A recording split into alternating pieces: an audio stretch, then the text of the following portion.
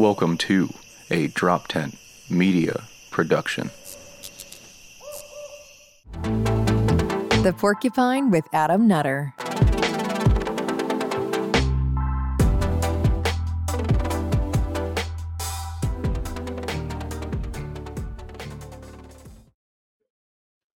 What's up, everyone? Welcome to The Porcupine. Gonna say episode number 9. Sounds right. So welcome to episode number 9 of The Porcupine. Real quick before, as always, we get into the show. This Sunday, I will be on the 25th, July 25th. I'll be up at Comics in Mohegan Sun in Connecticut. Get your tickets to that. Go to their website. And then, again, the big one I always like to talk about. August 14th, pop in Chalfont, PA. It's right outside of Philly. If you guys want 2 shows, 7:30 and 9:30 show, August 14th. Saturday night, I'm hosting both shows. Get your tickets, droptent.com/events. They will sell out. They sell out all the time. No, I can't get you tickets. No, they're sold out. That's what that means. So get your fucking tickets now. They're already selling, so get on that while you still can. And, of course, check me out for all my other upcoming dates on my social media at Adam Nutter and all the stuff. All right. That is out of the way. Guys, I'm really psyched to have on this guest today. Super great guy. I met him via actually kind of Joshua Smith Avenue. We kind of met each other, I think, through that way of Twitter and seeing each other on podcasts and stuff. So I'm glad to have on my man, Josh Cybulski, everybody. What's going on, dude? Man? Can you get me tickets to that last thing Absolutely you're talking not. about? No? Absolutely It's good. I'm not allowed in the States anyway, so that's fine. No, we don't want Canadian trash down here. Sorry. It's American only. No, I'm gonna do. America's full. America's full. We're good. We're full. We don't need any more. No, man. Thanks for coming on, of course. For people who don't know you, you released a book. Not recently, actually. I should say recently. Nope. Not recently, but you've been kind of getting a lot of, I would say, attention towards the book recently. More, right? I would say since you've been on like Josh Smith's show and stuff like that, it's becoming like around full circle again for you. Yeah, it's weird because, like you mentioned, the book came out last September. I kind of got some initial attention for like a couple of months, and then I just was a ghost for like 6 months. And then, yeah, doing Josh Smith's pod and a few others kind of picked back up for me, which is interesting. It's weird to have a book out a year and be talking about it now, but I don't have anything else out. And I probably won't for a little bit, so it's I'm gonna keep plugging it as much as I can. Dude, fuck yeah, man. Just tell everybody the name of your book, of course, and like what it's about. Just a brief, little plot synopsis. Yeah, for sure, man. It is called Second Story Work. It is just about getting it done. No, I'm just kidding. It's about 4 buddies who graduate from college, late 2007. They moved to Vancouver, which is in BC up here in Canada, which is like Hollywood North.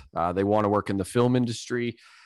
Basically 2008 happens. Everybody knows what happened in 2008. The world economy fell apart, so they can't get work. They can't pay their bills.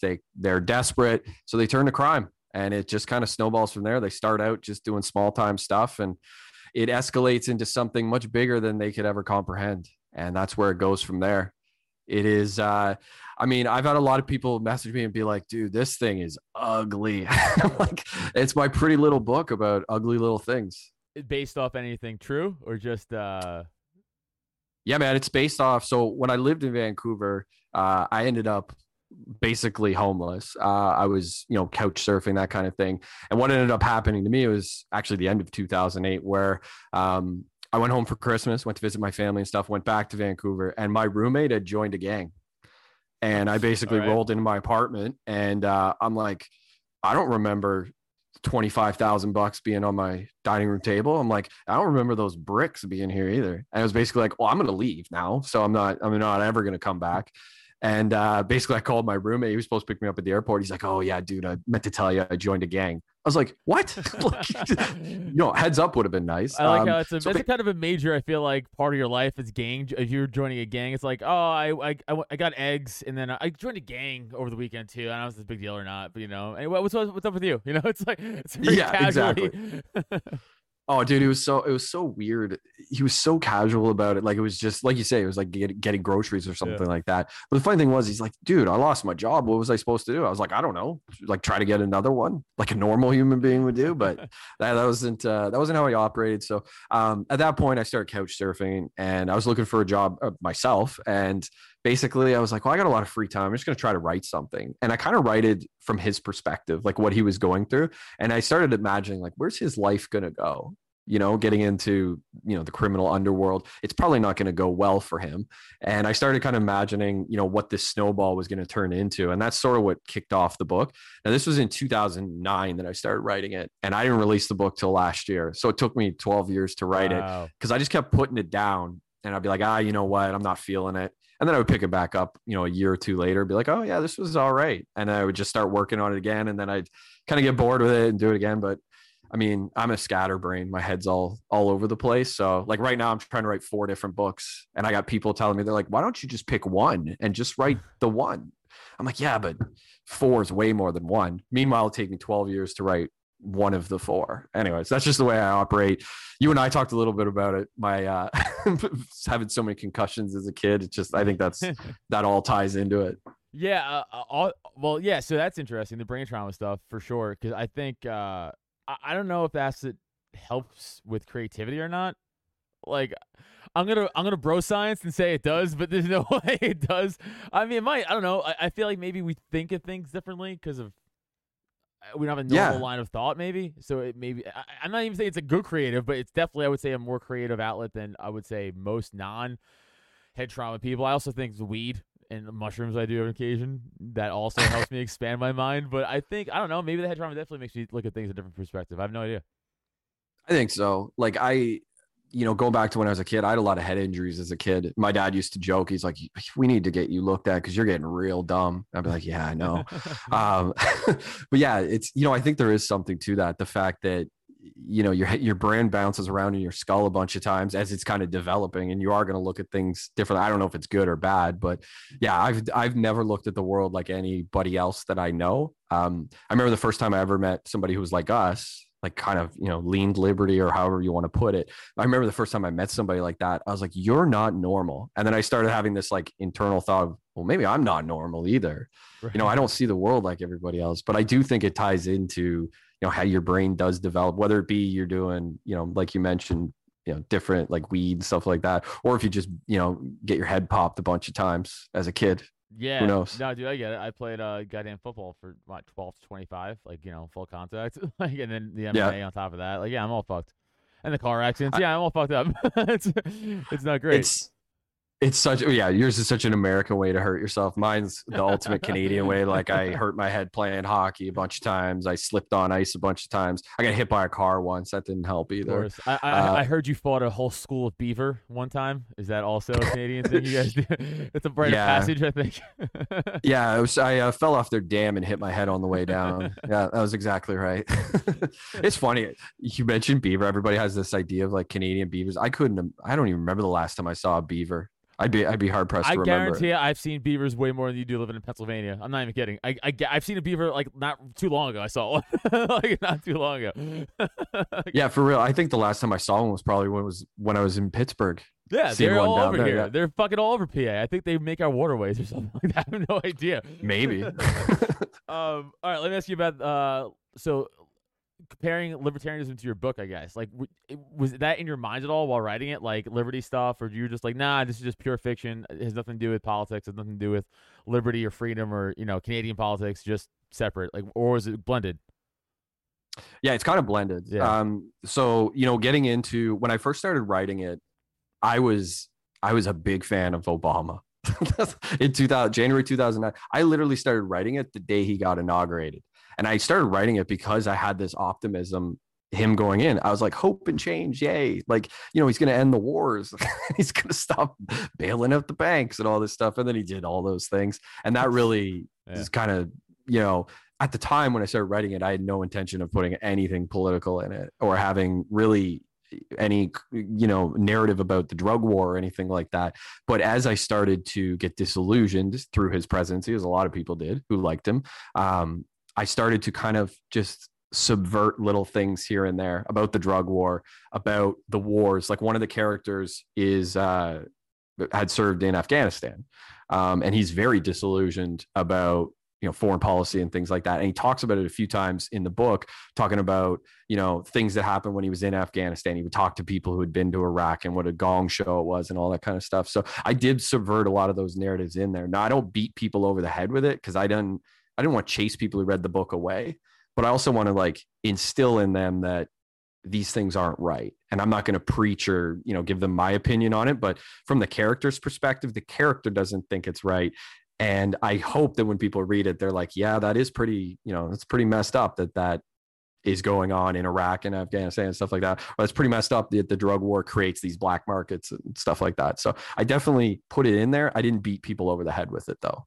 That's cool. I think that's a good, it's hard to, we were talking about, we had our LP county meeting last night, and a few of us were talking about this, like when you're trying to recruit people into libertarianism or bring people to the idea of the party or just the idea of liberty, you have to crack that like candy shell outer belief of them, because everyone, and this is just a human being thing, this is even a political thing, right? Like if you question somebody's beliefs on anything, everybody's first instinct is to be like, fuck you, no, and they put their hands in the dirt and they push back on it.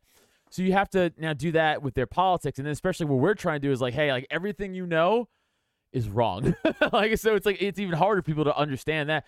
So you're fighting so many levels of not stubbornness, even just belief and tradition and culture and everything. You're trying to combat that. It's very fucking hard to do. So I think you throwing in just at least crumbs, that's the best way, I think, to get people involved. That's how I noticed it myself. Even recruiting people into the party and moving myself is you find the thing they don't like, and they'll be like, let's just say taxes, just for hypothetical. Some guy's like, yo, I'm getting fucking ripped on taxes on my check. I'm like, oh, you don't like you being taxed, huh? He's like, yeah. I'm like, well, I have a party here that's very against taxes, and they're like, oh, what's that about? And then you're like, oh, the Libertarian Party. They're like, what's the Libertarian Party? And you go, oh, we're pretty much for individual liberty, and like, we're against government intervention for your money, like, it's your, and then you start talking about like, soul and like basic economics and all, and you introduce them to all that stuff, and then they're like, huh, and then maybe, and so I noticed too, it's not like a week, it's not a month, but 4, 6, a year from now, I'll get that same dude being like, hey man, you get any more books about that libertarian stuff? Because like I read the first stuff and I really, really understand, like I agree with it. And like, you have anything else? And you're like, yeah, I do. Here's Anatomy of the State, like the 101, Murray Rothbard thing to throw somebody. Yeah, shit, that's how you do it. So I think it's very important what you're doing. It is. You can't, like, there's that joke from Seinfeld where Elaine's like, I'm not trying to make any big sudden movements. I'm trying to, it's talking about that. That's the thing that we do way too much, is make huge sudden movements and just chase everybody off. And they just kind of write us off, which I get. I mean, a lot of us are nuts, myself included. Same. And yeah, I mean, yeah, exactly. So for us, it is really hard. And we kind of, we do, like you say, we look at things a little differently. So we do have to approach, lefties from the left, righties from the right, as Scott Horton always says. Mm-hmm. And there is really something to that. And you mentioned the eggshell theory. Like, people are very protective of that small shell that kind of holds in everything that they know. And they don't like it, the idea of it being kind of broken and all of their beliefs being sort of like left to the world to be exposed, because people do inherently have like a belief system and they don't like it to be, one, questioned, but two, kind of disproven.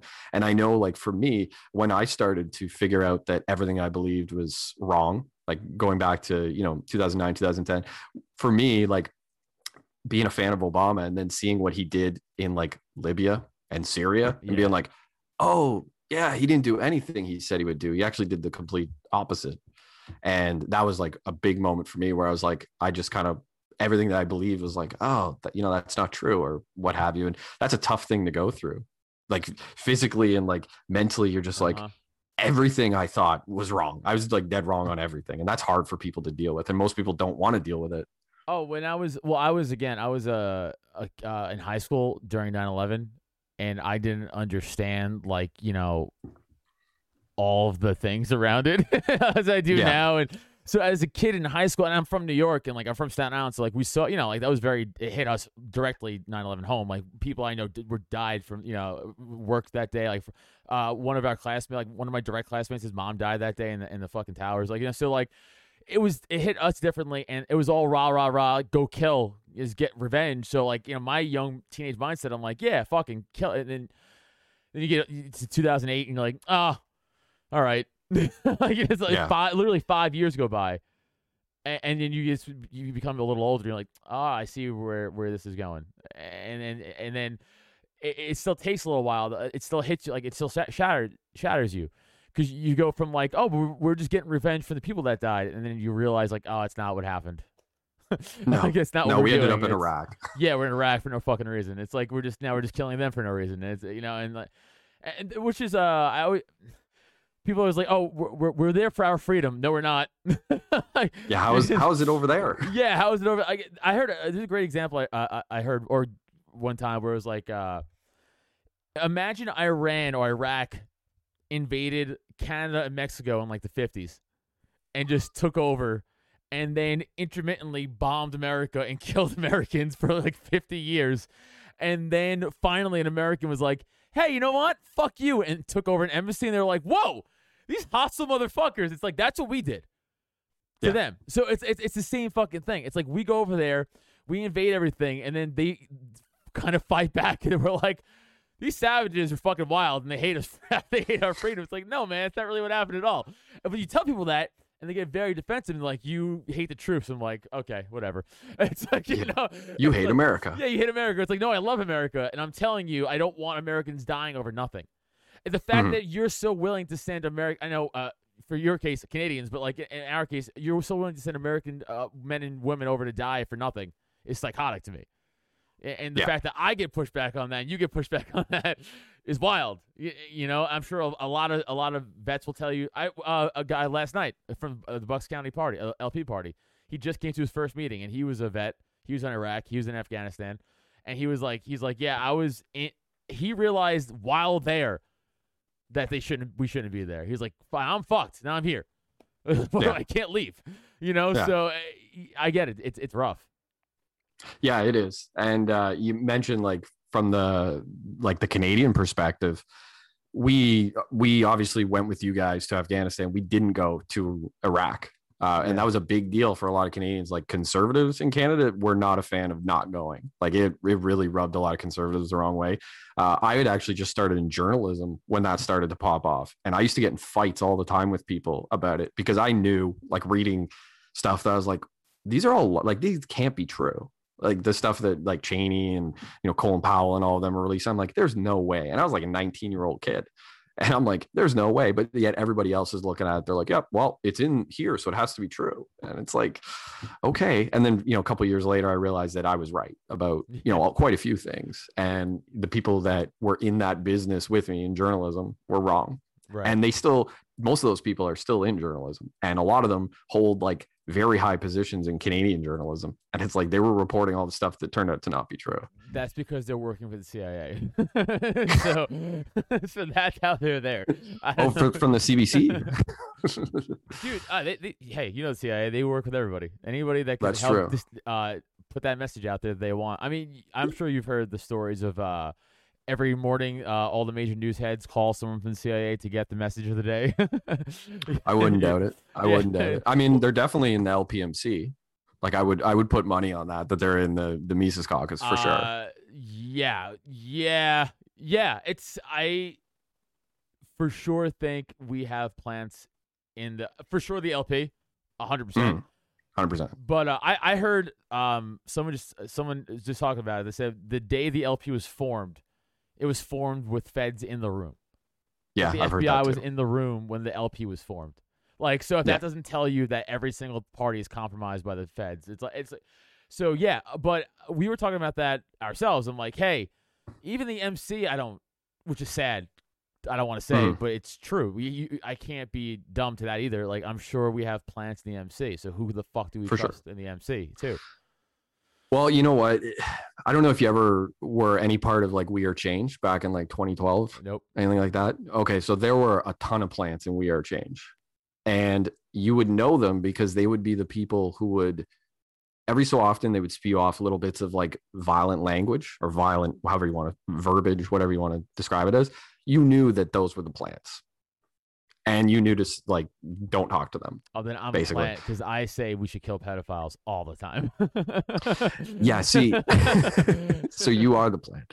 No, but for real, like if you see that in like, and you know what? Credit to Heiss and like Steven and Jeff and all of them. They've done a good job of like getting people who talk that kind of stuff, getting them out of the group as quickly as possible. But if you see that, definitely do not associate with that person and get rid of them as quickly as possible, because that is most likely like that is what they're trying to instigate.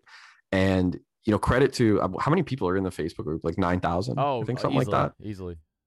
Like credit to them for just being on top of like when people do talk that way, they are gone right away. And we don't, and we really don't need that in that group. And I mean, I'm a Canadian talking to Americans, but you know, I have seen it from time to time and it's gone pretty quick, which is good because in the past that's been, and you know, Kokesh would probably talk about this too, Adam Kokesh, like he's definitely had them in his circle as well. And like Luke Rutkowski with We Are Change, they definitely had them in there too.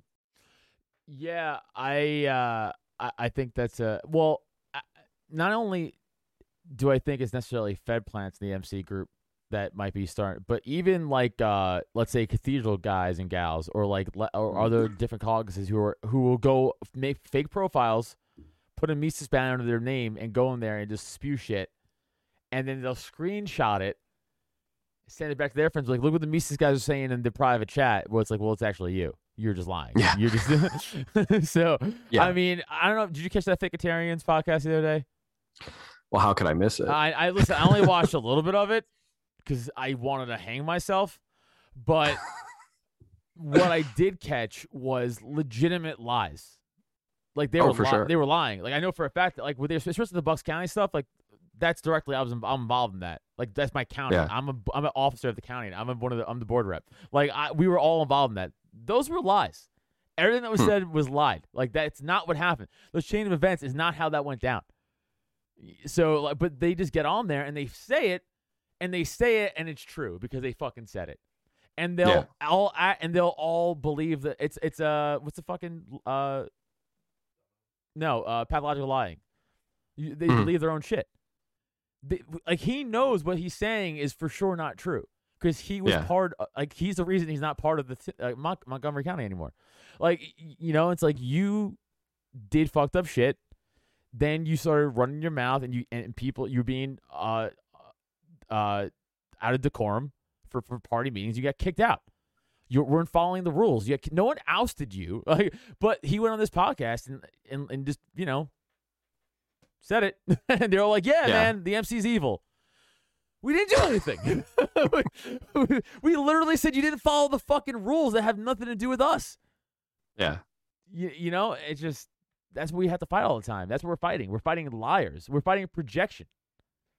Yeah, big time. And that's something too. If you keep doing that, like if you keep telling yourself a story and you tell it over and over, eventually it becomes your version of the truth because you kind of forget what the truth actually is.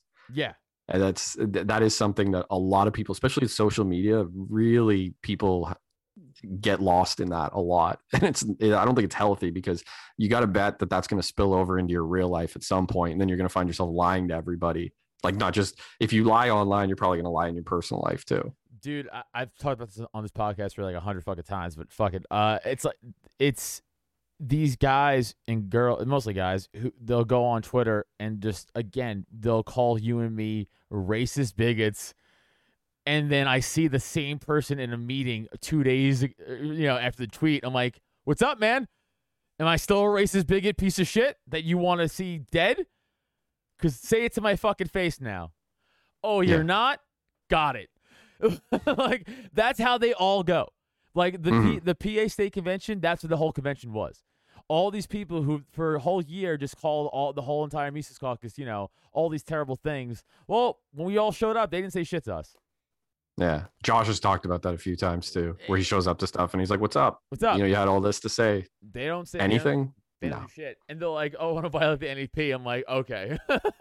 It's not a violation. I'm telling you to fight me. It's not a violation of the NEP. I'm telling you. Come on. I'm go. I'm saying it.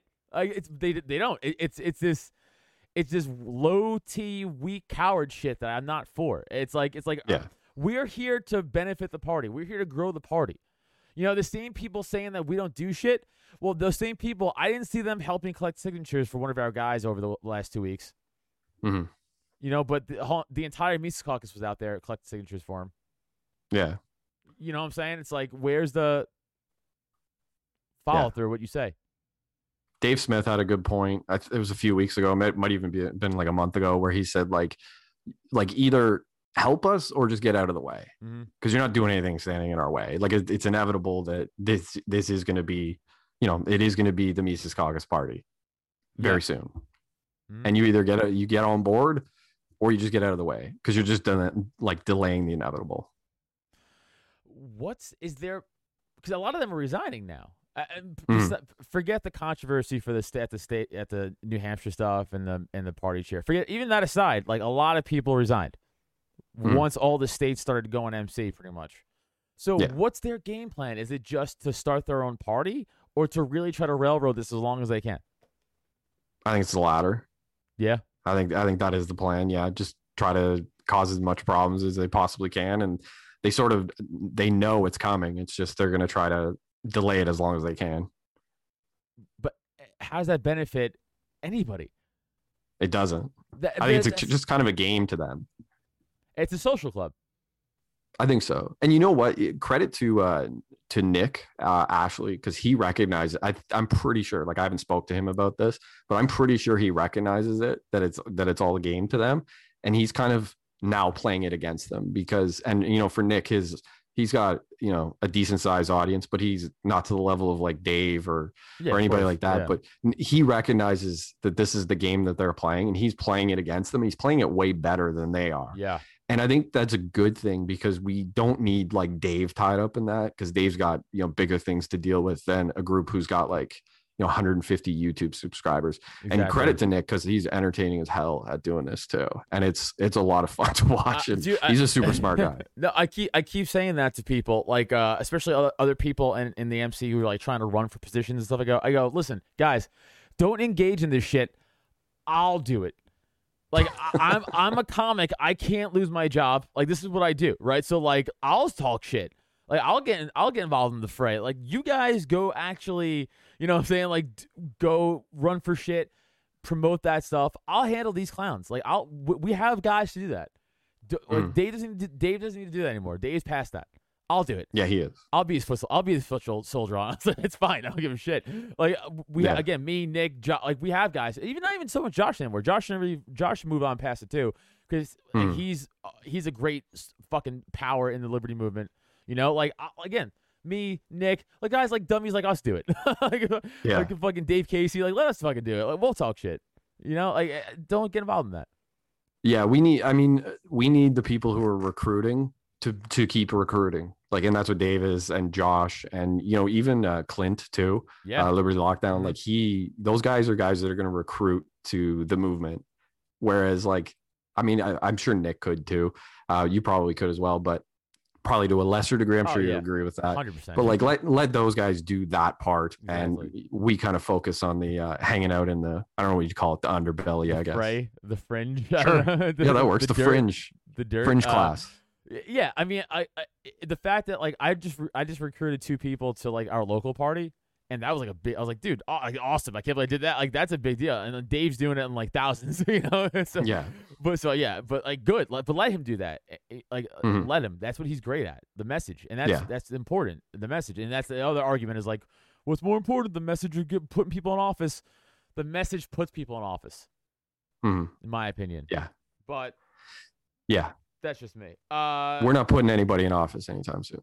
No, we're definitely not. You did thank the LPMC in your book. I did, which is cool. So, what did you actually thank them for? Like, indirectly, just the idea of like liberty, like the drug battle, and kind of. It was more like it was more Josh and Heiss. So years ago, the first person who ever reached out to me was Josh, and then shortly after it was Heiss, and it was around the time that they had like 100 people in the Facebook group. Yeah. And I was kind of like, oh, like, this is pretty neat. And it was around 2017. Yeah. And just watching those guys really like inspired me, the way they would message and talk to people and the way they reached out to me. And they've always been really cool with me, both of them. I mean, I talk to Josh all the time. Heiss, like we're friends on Facebook. I think we've only talked a handful of times, but both are good dudes. They've always been really nice to me. So the fact that they kind of inspired me to keep pushing my book. And at that point, I was like, I don't think I'm ever going to release this. And then watching them kind of grow their audience, I was like, okay, maybe I can do this. So that was a bit of inspiration for me. No, that's and then Josh has obviously pushed my book to his audience too, which is really helpful. Yeah, Josh is fucking great with that, man. Like, shout out to Josh Smith, dude. Like he's helped me out so much too, just by promoting me. Like, yo, this dude's funny. Fucking follow him, dude. I've got like fucking 150, 200 followers from Josh alone on Twitter. Like, it's fucking crazy. Like, yeah, before his episode even aired, he'd got like 4 people to buy my book before I even like went on his show. He's just I'm having this guy, and then like I just watched. Oh, I sold a book, like before I even did the show, same day. It was cool. Yeah, man. That's also what I love about like what we're doing is like we're all like promoting each other's shit and being like, yo, man, go listen to this dude, like go listen to this girl, like go listen to this, like whatever. It's like they're smart. They really get it. They get the movement. They're funny. Like they can mix this well. It's like, and then. Again, you talk the other side, and they're like, we're out there doing stuff. Is like, unlike you podcast bros. I'm like, my podcast bros recruit more people than you do. What are you talking about? Yeah. You don't even get 50 people listening to you. We're getting hundreds, thousands, again, for some people. Like, I mean, what are you talking about? Yeah. And tens of thousands in some cases. That's what I'm saying. Like, you look at Dave or Tom or any of them. It's like we are doing the work. We're the one bringing people to the party. Yeah, you're complicit, which is how it was. Just our local Bucks County meetings alone, before the MC got involved, there was 4 people attending. Wow. Not this last meeting because it's the summertime, but the meeting before this, there was 40 people, 45 people who showed up. So it's up tenfold. Literally 10. Yeah. So it's like, and then they're gonna be like, well, that's because of our message. It's like, no, it's because of us. It's directly because of us. We're the direct ones because of it. It's not you. It's whatever. It's beating a dead horse, but they don't want to fucking learn. So you got to be out here by 2:30 or 2:45. Yeah, 2:30. All right, shit. All right, then I do. 2:30. I guess perfect time to talk about the Dave Crowley stuff.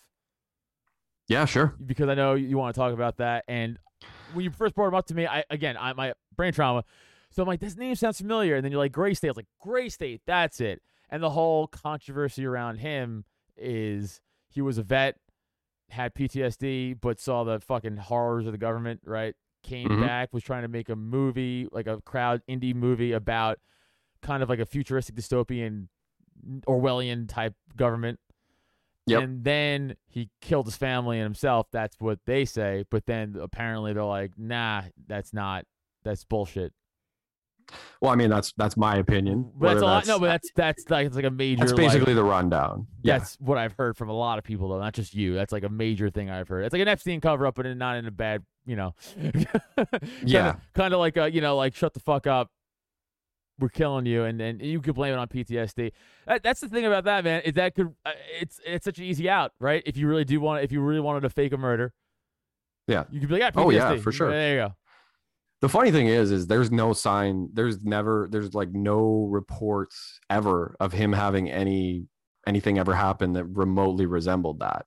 That's just kind of something that was inserted as like, oh, it's probably this. But there's no evidence of that whatsoever. And they kind of went on down this list of like the reasons that it happened or that he did it. It was like, oh, it's money problems. And then they looked at the bank accounts and they're like, oh no, they got savings, they have no debt. They're pretty, responsible with their money. Their kids in private school. They paid their bills, So it's not that. And then they just went on down to the next thing. They're like, oh, well, he probably snapped because of PTSD. And then it's like, well, there's no evidence of that either. Right. And then they just kept going on down the list. And they did that for everything, not just like the motive, but they did it for like the evidence and stuff like that. So basically what happened was they had a dog in the house and the dog like tore things up so they were in the house roughly like 3 weeks after they were deceased. And basically their dog tore up the house and like, contaminated all the evidence. And what ended up happening was when the police went in, basically everything that was like irregular about the crime scene, they just went, well, it's the dog. It was the dog. Like, for example, so David was missing his right hand. What? And they're just like, yeah, the dog ate it. Oh, yeah. Yeah. He had no right hand. And they're like, yeah, the dog ate it. And then his The wife dog. was missing both hands. I didn't know any of this. Oh, dude, so both hands missing. The kid was missing one arm. What dog? Like, okay, so Yeah, I get it's it. not A a dog, dog's dude. I'm sorry. no, and it's No. not a big dog. It's like a 25, 30-pound No, dog. man. No dog's ripping off arms. Even 3 weeks old, you're not ripping off arms, dude. No, and like, even if you don't have food, why would you rip arms?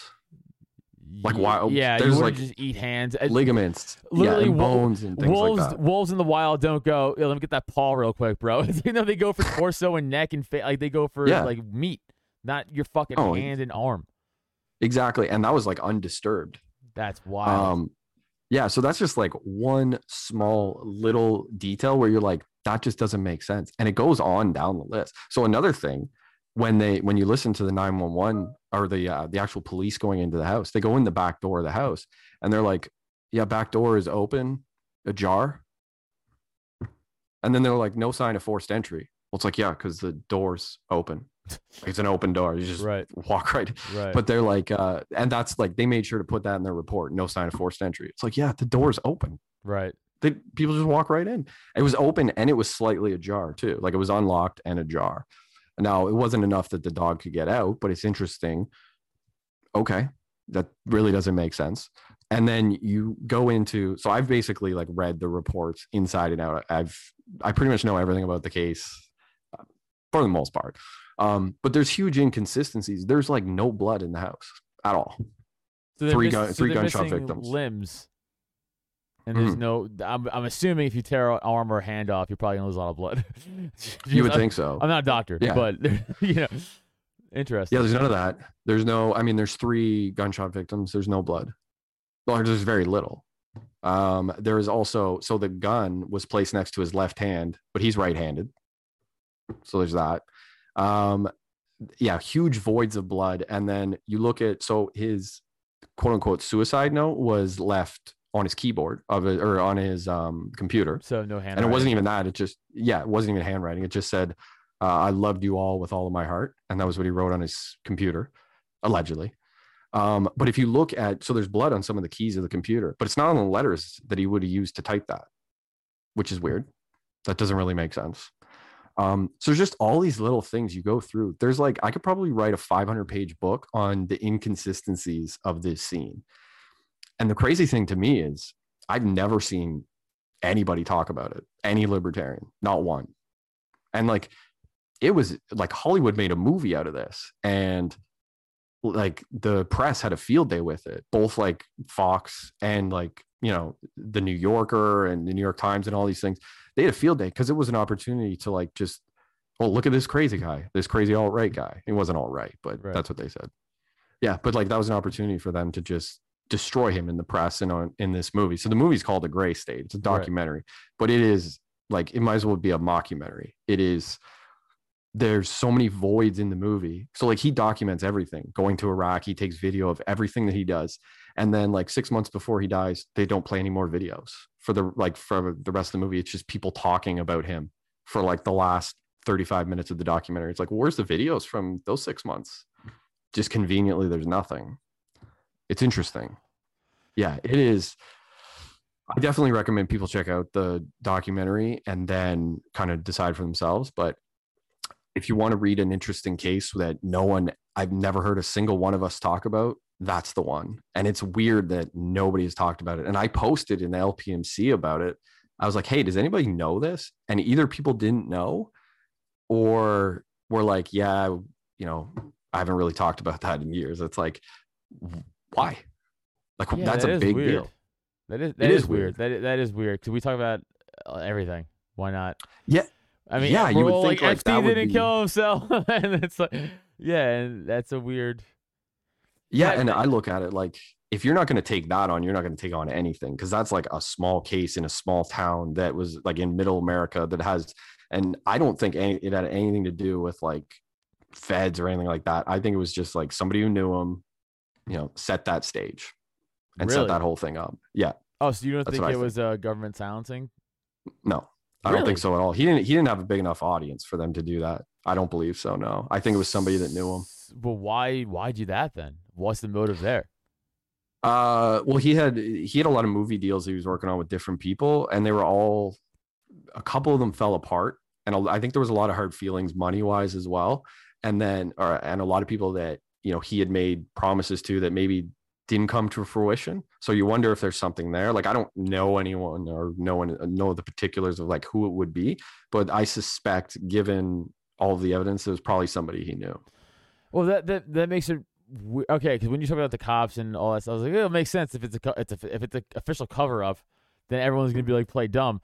But if the Fed or local, state, whatever, had nothing to do with it, then why wouldn't they do a better job investigating the fucking murder? Well, what I think it comes down to is small town police. So where it happened is called Apple Valley, Minnesota. It is about 20 minutes outside of Minneapolis.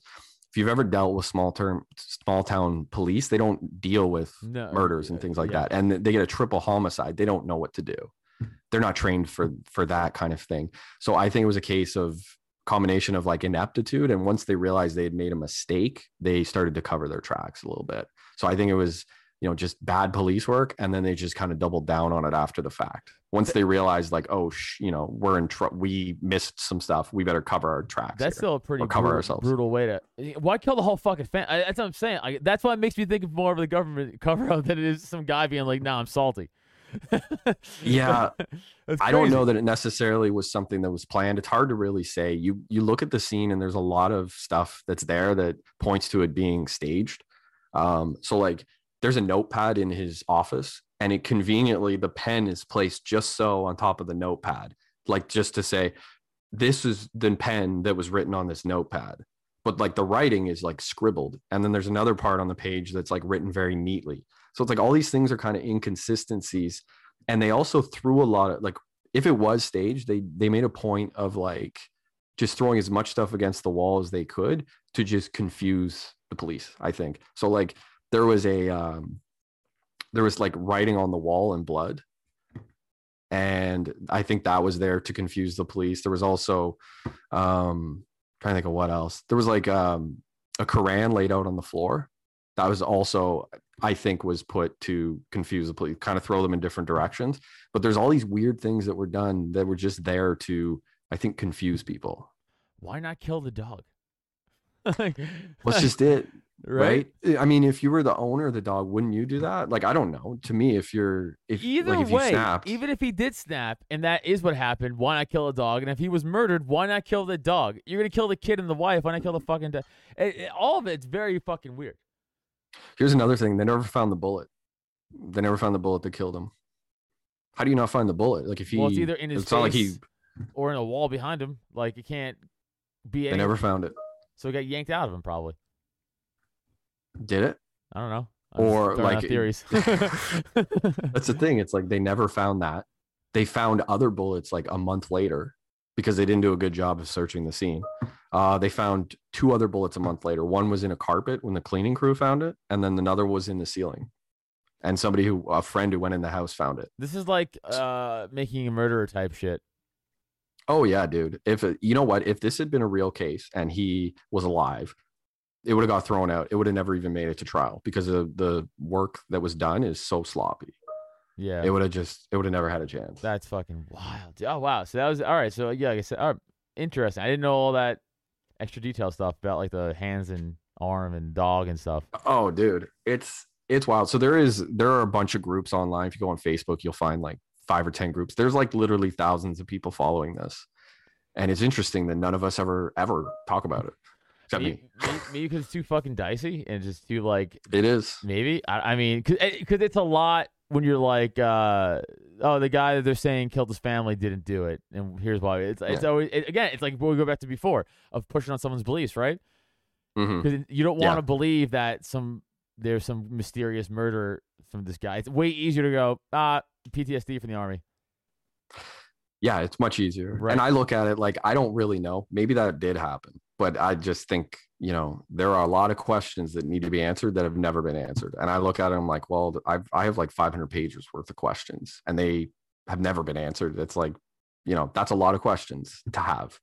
And, I'm not, I don't want to like sound like a conspiracy theorist because I don't really think there was a conspiracy per se. I think it was just a combination of different things, but it's really unfortunate that yeah, like, this guy was pushing to do, make a movie and do all these things. And that was another thing. They said his movie had fallen apart, his movie deal, but he was in the works of making a TV deal to turn his story into a TV series. So it's like, none of these things make sense. All this stuff was going on in the background, but it kind of just got swept under the rug. So I would like to see more people talk about it, because I do think it's interesting, and it's something that, maybe eventually, if enough people push, they'll reopen this thing and actually look into it properly.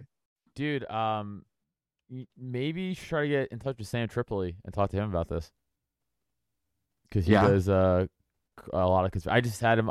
I'll shoot him a DM, see if he. Because that's something that I'm thinking he would be interested in, maybe, possibly. Yeah, definitely.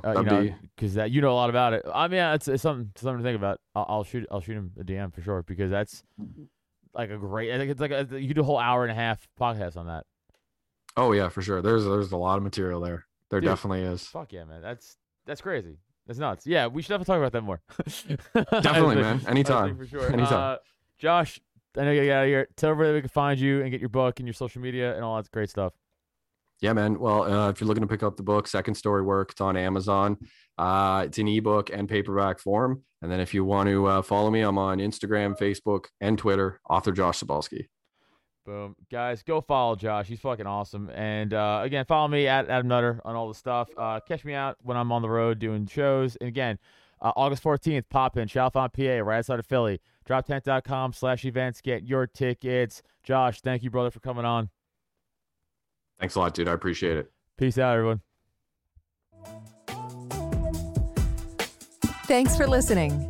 Find Adam on social media, Twitter and IG at Adam Nutter, or Facebook and TikTok at Adam Nutter Comedy. And for podcasts and merch, check out www.droptent.com. Don't forget to rate, review, and subscribe so you never miss an episode.